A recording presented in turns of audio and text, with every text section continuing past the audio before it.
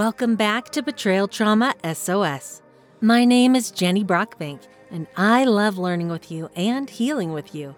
Today, we are learning about surrendering outcomes in relation to loved ones who have an addiction or a sex addiction. Let's learn together. I want to start by giving a shout out to some new listeners in Australia, Switzerland, and the United Kingdom. I'm so honored to have you join with us in healing. All sources can be found at the bottom of each episode description on your listening platform of choice, and also at betrayaltraumasos.com. That way, you can listen without taking notes about sources. Please note that this isn't therapy and I'm not a therapist. I highly recommend seeking qualified professional help for your situation. Also, this episode is geared towards spouses and family members whose loved one has a sex addiction. However, many principles apply to other types of addiction as well. Welcome. Next week, I will be doing a question and answer episode. I welcome recovery and/or personal questions regarding my own recovery by contacting me on Instagram, Facebook, or from the Contact tab on the betrayaltraumasos.com website. I certainly don't have all the answers, but can offer what I have learned as well as consult with others who are farther ahead in recovery. I do pledge confidentiality and anonymity. In last week's episode on grace, which is episode 12, Marisa shared her personal experience with control. I'd like to play that for you all again as it strongly relates to our discussion today. I know God's grace is at work in my life when I am blessed with enabling power beyond my own. In the beginning of my recovery, I would cope with my betrayal trauma and husband's addict behavior by controlling others and outcomes. I would do everything possible to ensure that the atmosphere in our home was calm enough to not trigger my husband. One example of my control was to micromanage my young son's evening routine in hopes we'd both get enough sleep. Getting enough sleep meant we'd both be in a good mood and not upset by my husband. I became like a drill sergeant with a tight grip on his napping and eating schedules. I only allowed certain non-stimulating activities the 2 hours prior to bedtime so that he'd be drowsy enough to fall asleep on time. I'd control the volume and energy with which we all spoke and interacted. Over time, I began to recognize the frenzied feeling inside and saw the way my behavior actually increased the tension in our home. I wanted to change this controlling behavior, but felt it nearly impossible to let go of my tight grip. As I continued to work the 12 steps through SA Lifeline, I noticed a gradual but definite change. Through no conscious effort of my own, I began to recognize when I was going into control mode over our evening routine. Beyond just recognizing my impulse to control, I was blessed by some unseen power with the ability to actually let go. This pattern of recognizing and surrendering trickled into other areas of my life as well. I began to believe in a friendly, present, and supportive God. Now I am quicker to remember that He is even in the smallest details of my life. I am more able to allow situations to unfold without my intervention and trust that my life and the lives of my loved ones are unfolding just as they should. God's grace helps me to move forward knowing that He will strengthen me with power beyond my own to face whatever lies ahead.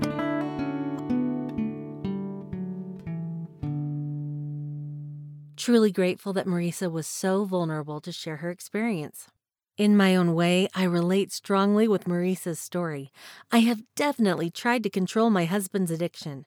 For the first 17 and a half years of our marriage, I thought I was doing a great job of controlling it by being a wonderful wife, almost never withholding sex, and oftentimes offering it more often.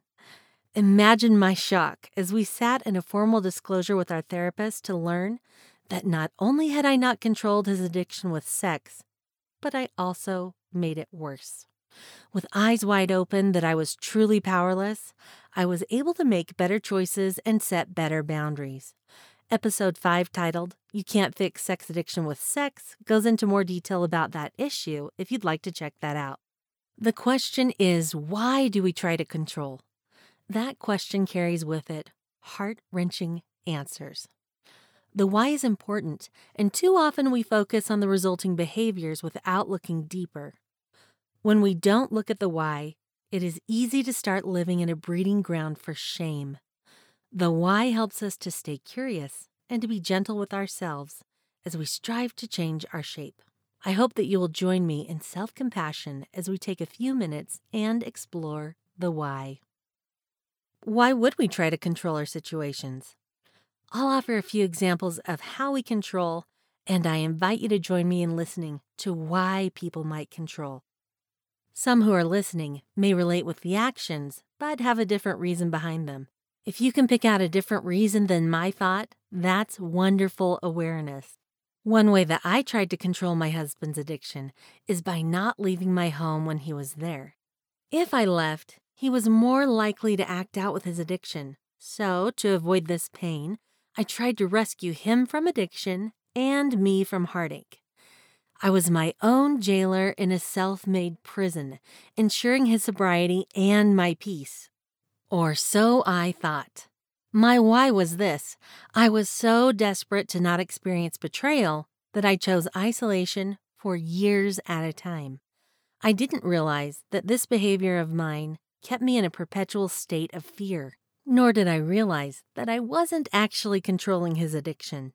A big why for many women in particular is fears around financial repercussions. In her book, Intimate Deception, Dr. Sherry Keffer discusses the financial side of things. The following is a quote from a woman named Neela as she says, quote, "He told me I'd never make it on my own. What scares me the most is I think he's right." Close quote. This understandable financial fear can be crippling, and for some, it leads us to try to control outcomes. When we are fearful of how we are going to take care of ourselves or maybe our children or other dependents, the stakes are significantly higher as basic necessities really might be at risk. While financial security is not the subject for today, I want to add that in regards to this subject, Dr. Keffer says, quote, "Many women are financially frozen and don't know how to gain access to their husband's financial information. I tell women, knowledge is power, and knowing about the finances in your home leads to empowerment. I'm not trying to say that it's going to be easy or your fears will somehow disappear, but it does mean that every single step you take becomes a financially informed one. We can't let our fears about money keep us in the dark." Close quote. Another why might be the desire to not experience sexual abuse or violence. I'm certain that most everyone who hears this will be able to join with me in empathy as our hearts reach out to those who are striving to not be harmed in such a tragic and life-altering way. Some might be striving to keep the perpetrator in a calm state so that their chances of abuse that moment are diminished. Addiction and abuse often go hand in hand. Truly heartbreaking, and I'm sending an abundance of compassion to anyone that relates to this type of scenario, along with my encouragement to seek help. Yet another why might be that we feel a need to know everything about their addiction. Because addiction and dishonesty go hand in hand, we so often don't know our reality. Not knowing reality can, in and of itself, trigger trauma. For me, this type of trauma is very severe. Not knowing my reality, however, can easily lead to hypervigilance, which includes obsessively checking internet history, phone messages, or maybe hiring a detective. I want to add that this is a fine line that we walk and is not always clear-cut when we are using intuition as a tool in this process. In The Gifts of Imperfection by Brené Brown, she mentions that knowledge is part of intuition. More on this is discussed in Episode 8 titled Intuition. You were right and you knew it. In case it's helpful, I will add a side note that I have felt heavenly guidance to search for information that I really needed to know. I have also searched for information from a very desperate place of fear that only made insecurity increase. I have a personal boundary that I don't search for information unless guided by the Spirit, because that behavior has proved personally harmful to me. I am learning to pay attention to how I am feeling and strive to not act out of fear. Some try to control the environment of their homes to control addiction, or maybe mood. Remember Maurice's story that I played earlier? I relate to this as well. My husband would become explosively angry when our home was too noisy and chaotic, or when someone would move his things. I tried to avoid the explosions of anger by keeping 6 children at unreasonable levels of quietness and by doing my best to keep everyone far away from my husband's belongings. I expected everyone to walk on eggshells. Some might make sure that dinner is served at exactly the right time each day, or to provide as peaceful of an atmosphere as possible. While there are various reasons that we try to control the atmosphere, my why was to control angry outbursts. Another why that I strongly relate with is that I thought that if I could keep my husband happy in the department of sex, then I wouldn't have to be injured over and over again by his turning to pornography. Certainly, I could just provide for his needs and desires in this area, I thought. I thought that if he turned to pornography, then I wasn't doing a good job as his wife. I also tried to control the connection between us with sex. I look back with compassion as I recognized that our emotional connection was broken, and sex often was the only time that my husband and I could connect. I genuinely think that I did the best with the information that I had at the time. To avoid feeling like a failure and to try to control his addiction, I almost never withheld sex. I learned in our formal disclosure exactly how futile my efforts were in that department, and that I sometimes made things worse. Others might have the opposite problem than I did with sex, and they might try to withhold sex to control the addiction. I want to interject that I am definitely not saying that withholding sex is an inappropriate boundary. Boundaries, however, are to keep people safe and not to control. Evaluating motives is critical. One of the greatest heartbreaks about addiction is the lack of meaningful connection, as was somewhat addressed earlier. This causes isolation that is horrific. Living in isolation while in the presence of the one who is supposed to be our helpmeet can cause significant and horrific pain, along with feelings of isolation. For me, it also causes trauma. It's easy to see that someone might try to control getting a connection by using various tactics. As I mentioned earlier, I tried it with sex. Some have viewed pornography with their loved one in a bid for connection. Others might view pornography to compare themselves, wondering what their spouse sees in the other person, wondering, in pain, if they are truly enough. Some people choose to have an affair after learning about the affair of their spouse. One why that some do this is to have influence over the emotions of their spouse, perhaps hoping that they will understand the pain inflicted. Of course, these types of behavior muddy the waters and lower individual countenances while causing greater personal and relational damage in the long run. Sometimes we might try to control by allowing others to misuse us. In the Es-Anon 12 Steps Blue Book, a woman shares her experience of allowing men to misuse her by allowing men to use her cars, apartment, food, phone, drugs, body, and more. Our why for this might be to feel valuable, wanted, or needed. One of the most heart-wrenching ways that some try to control pain and addiction-related things is in regards to death. When the idea of not being on this earth any longer is a relief, we can hopefully wake up to the severity of our situations. I've experienced some things in relation to this, and will share one of my more mild experiences. A couple of years ago, as I was running an errand, the thought came to me that maybe my husband would wake up to his addiction if I were to die or be seriously injured in a car crash. My desire to control his emotions and addiction was strong. I greatly appreciate one of my therapists normalizing these emotions for me as she said something along the lines of this: the brain looks for the fastest way to escape pain, and that's death. It was relieving to learn that my brain was just trying to help me with the severe pain that I was experiencing. I want to add that if anyone listening to this episode finds themselves in a situation where they feel unsafe towards themselves, to please seek professional assistance right away. For anyone who might need it, the phone number for the National Suicide Hotline is 1-800-273-8255.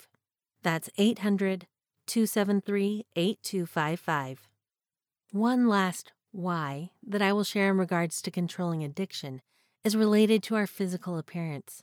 Recently, one woman mentioned that she can't compete with 18-year-olds. Too true, and it's easy to forget that this isn't a competition, as the enemy is addiction and not the 18-year-old. Hopefully, we can all move towards self-compassion in this area, as self-worth is obviously under heavy artillery fire. When our loved ones turn away from us to find pleasure in airbrushed and altered images, or younger bodies, or bodies that seem to defy aging, or who perhaps have never born children, or even just to use the body for sex, etc., it's tempting to turn to unhealthy ways of addressing these issues. Generally speaking, some have tried unhealthy dieting, wear clothing to please others and not themselves, applied lots of makeup to hide behind, or maybe even wear baggy clothing to not be noticed. In desperation, eating disorders can develop, and money can be misused to fuel a desire for physical perfection in an effort to make our loved ones notice us, or sometimes to become more invisible. If you, like me, relate with any of these things, or perhaps another issue related to appearance or self-worth, please know that you are not alone in this. The damage of this can be extensive, and it's easy to lose who we are when our spouses objectify perfect bodies.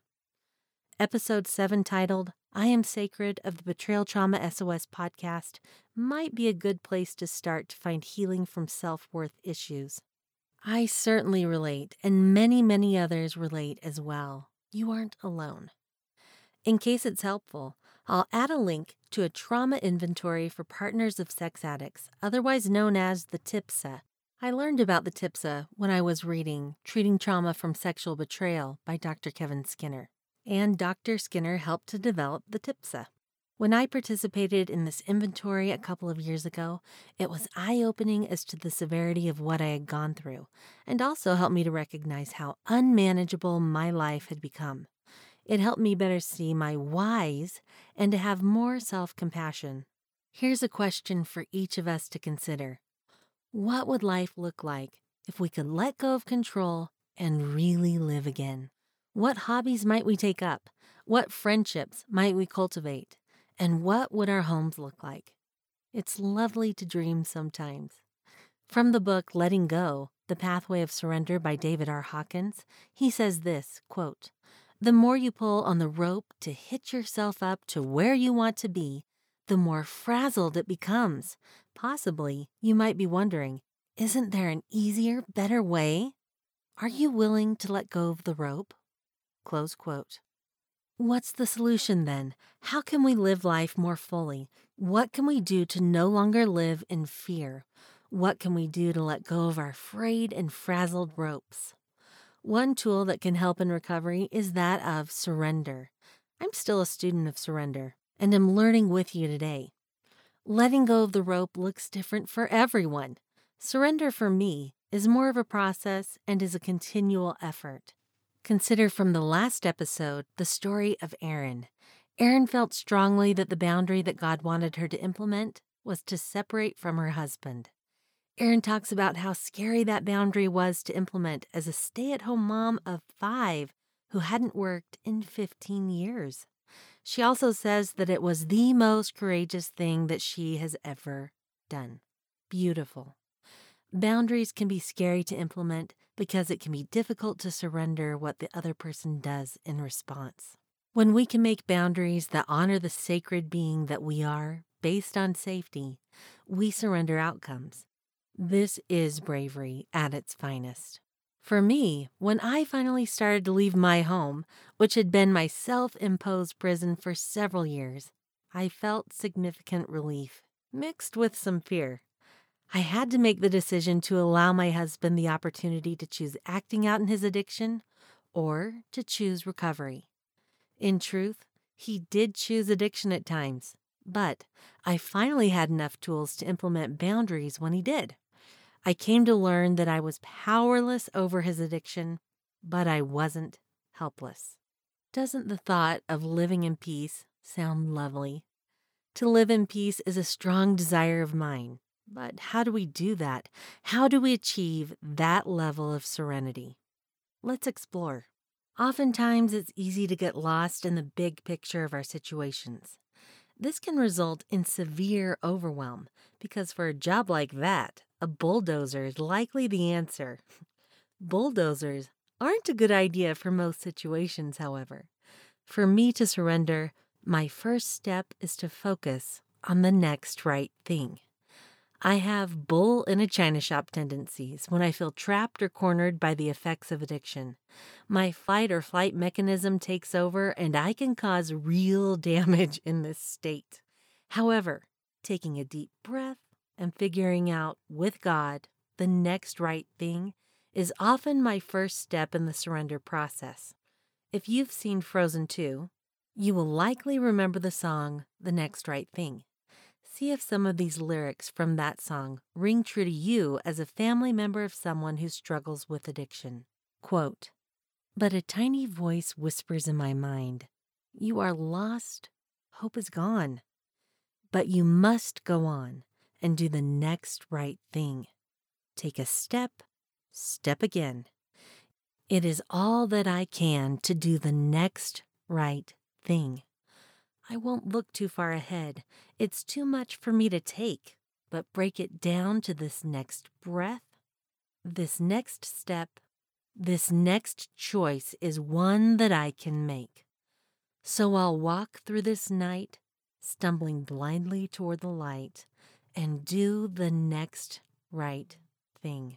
Close quote. I put a link to the Next Right Thing YouTube video and to purchase Frozen 2 in the sources section if either of those are good fits for anyone in this audience. Along these lines is the concept of daily bread.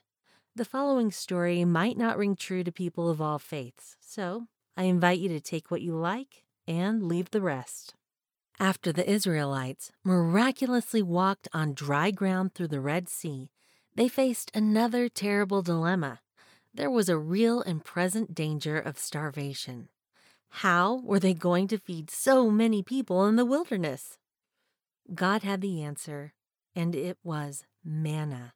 God would provide for their needed nourishment one day at a time, except that they could gather twice as much for the Sabbath day so that they did not have to labor for food on the Sabbath. Of this experience, D. Todd Christofferson says the following, quote, "By providing a daily sustenance one day at a time, Jehovah was trying to teach some faith to a nation that over a period of some 400 years had lost much of the faith of their fathers.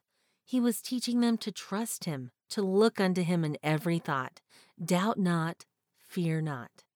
He was providing enough for one day at a time. Except for the sixth day, they could not store manna for use in any succeeding day or days. In essence, the children of Israel had to walk with him today and trust that he would grant a sufficient amount of food for the next day, on the next day, and so on. In that way, he could never be too far from their minds and hearts." Close quote.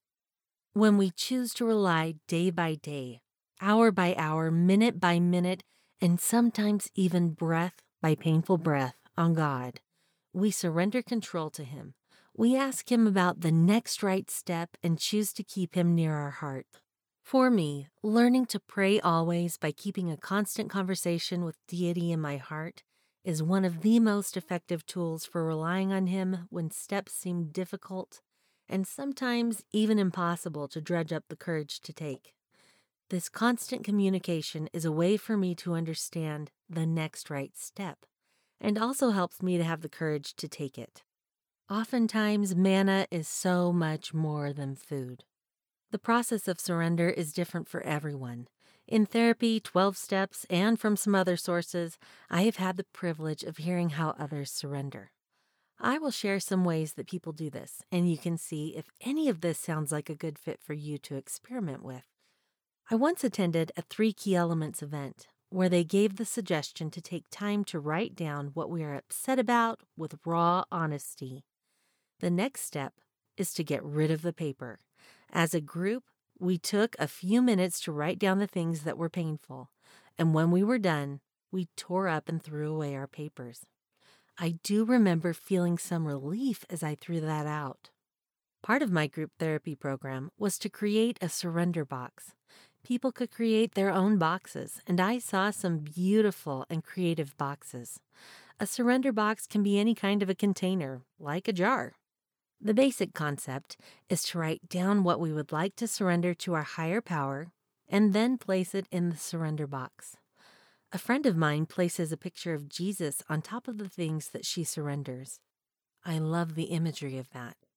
In the SA Lifeline program, the basic process for surrender is to write down what we would like to surrender, place it in a surrender box, or my friend typically throws hers in the trash, and then to contact someone, usually a sponsor, to say the surrender out loud. I've heard that there is great power in saying it out loud to another person. For any visual listeners, I gain permission to share what my friend does when she surrenders. I can't do justice to how beautiful this was as she demonstrated her process for me, but I will share the basic concept. She first identifies where she feels the burden that she would like to surrender in her body.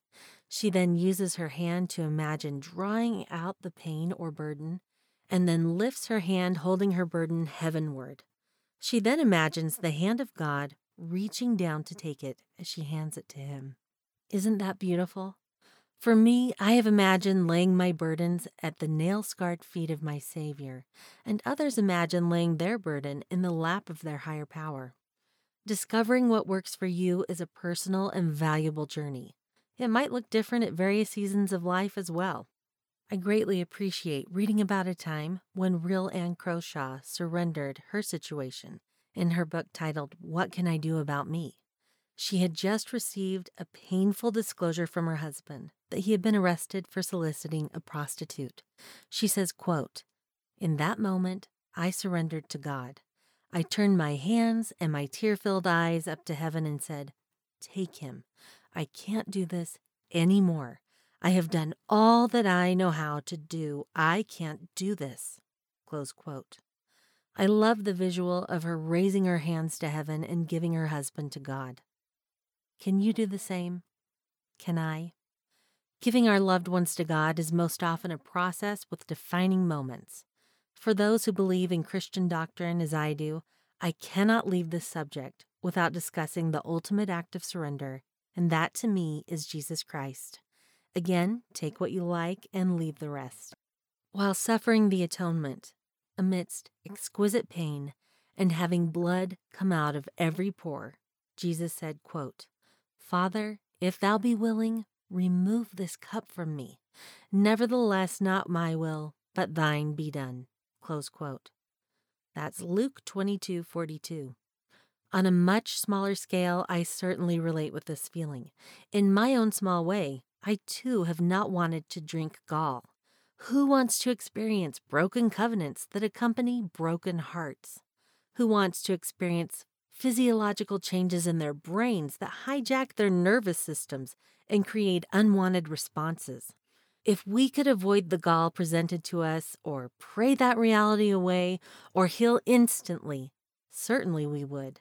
After all, who wants to know the pain of betrayal or the resulting trauma? The times when I have said, "Thy will be done," and meant it, have been defining moments in my relationship with God. When I willingly partake of the bitter cup, down to the last drop, I come out of such experiences a changed person. I come out knowing God a little more. I'm infused with a little more humility and have greater empathy for others. My trials, even trials of betrayal, have the power to transform into wonder as I glory in what God is making me into. It's okay for this to be a work in progress as our eyes start to see new realities. Surrender is a journey with many destinations along the way and not a one-time event. Surrender for me has looked like walking out the door when I was fairly certain that my husband would act out in his addiction and I would be subject to the consequences. It has looked like not using sex to manipulate my husband's mood or to gain a false sense of connection. At times when I don't allow others to treat me like a welcome mat, I surrender the fear of becoming unneeded or unwanted. When I practice self-care, I surrender that I have needs, and so on. Surrender for me is striving to be present today as I become grateful for my reliance on daily bread instead of expecting large and miraculous solutions to instantly solve things. It is accepting with ample compassion that I am not and cannot be perfect at this time.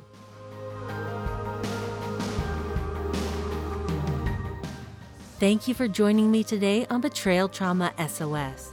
I am so glad that we get to heal together because you chose to tune in. Next week, I am doing a Q&A and welcome your questions. I welcome you to contact Betrayal Trauma SOS with questions on Instagram, Facebook, or by using the contact tab on betrayaltraumasos.com.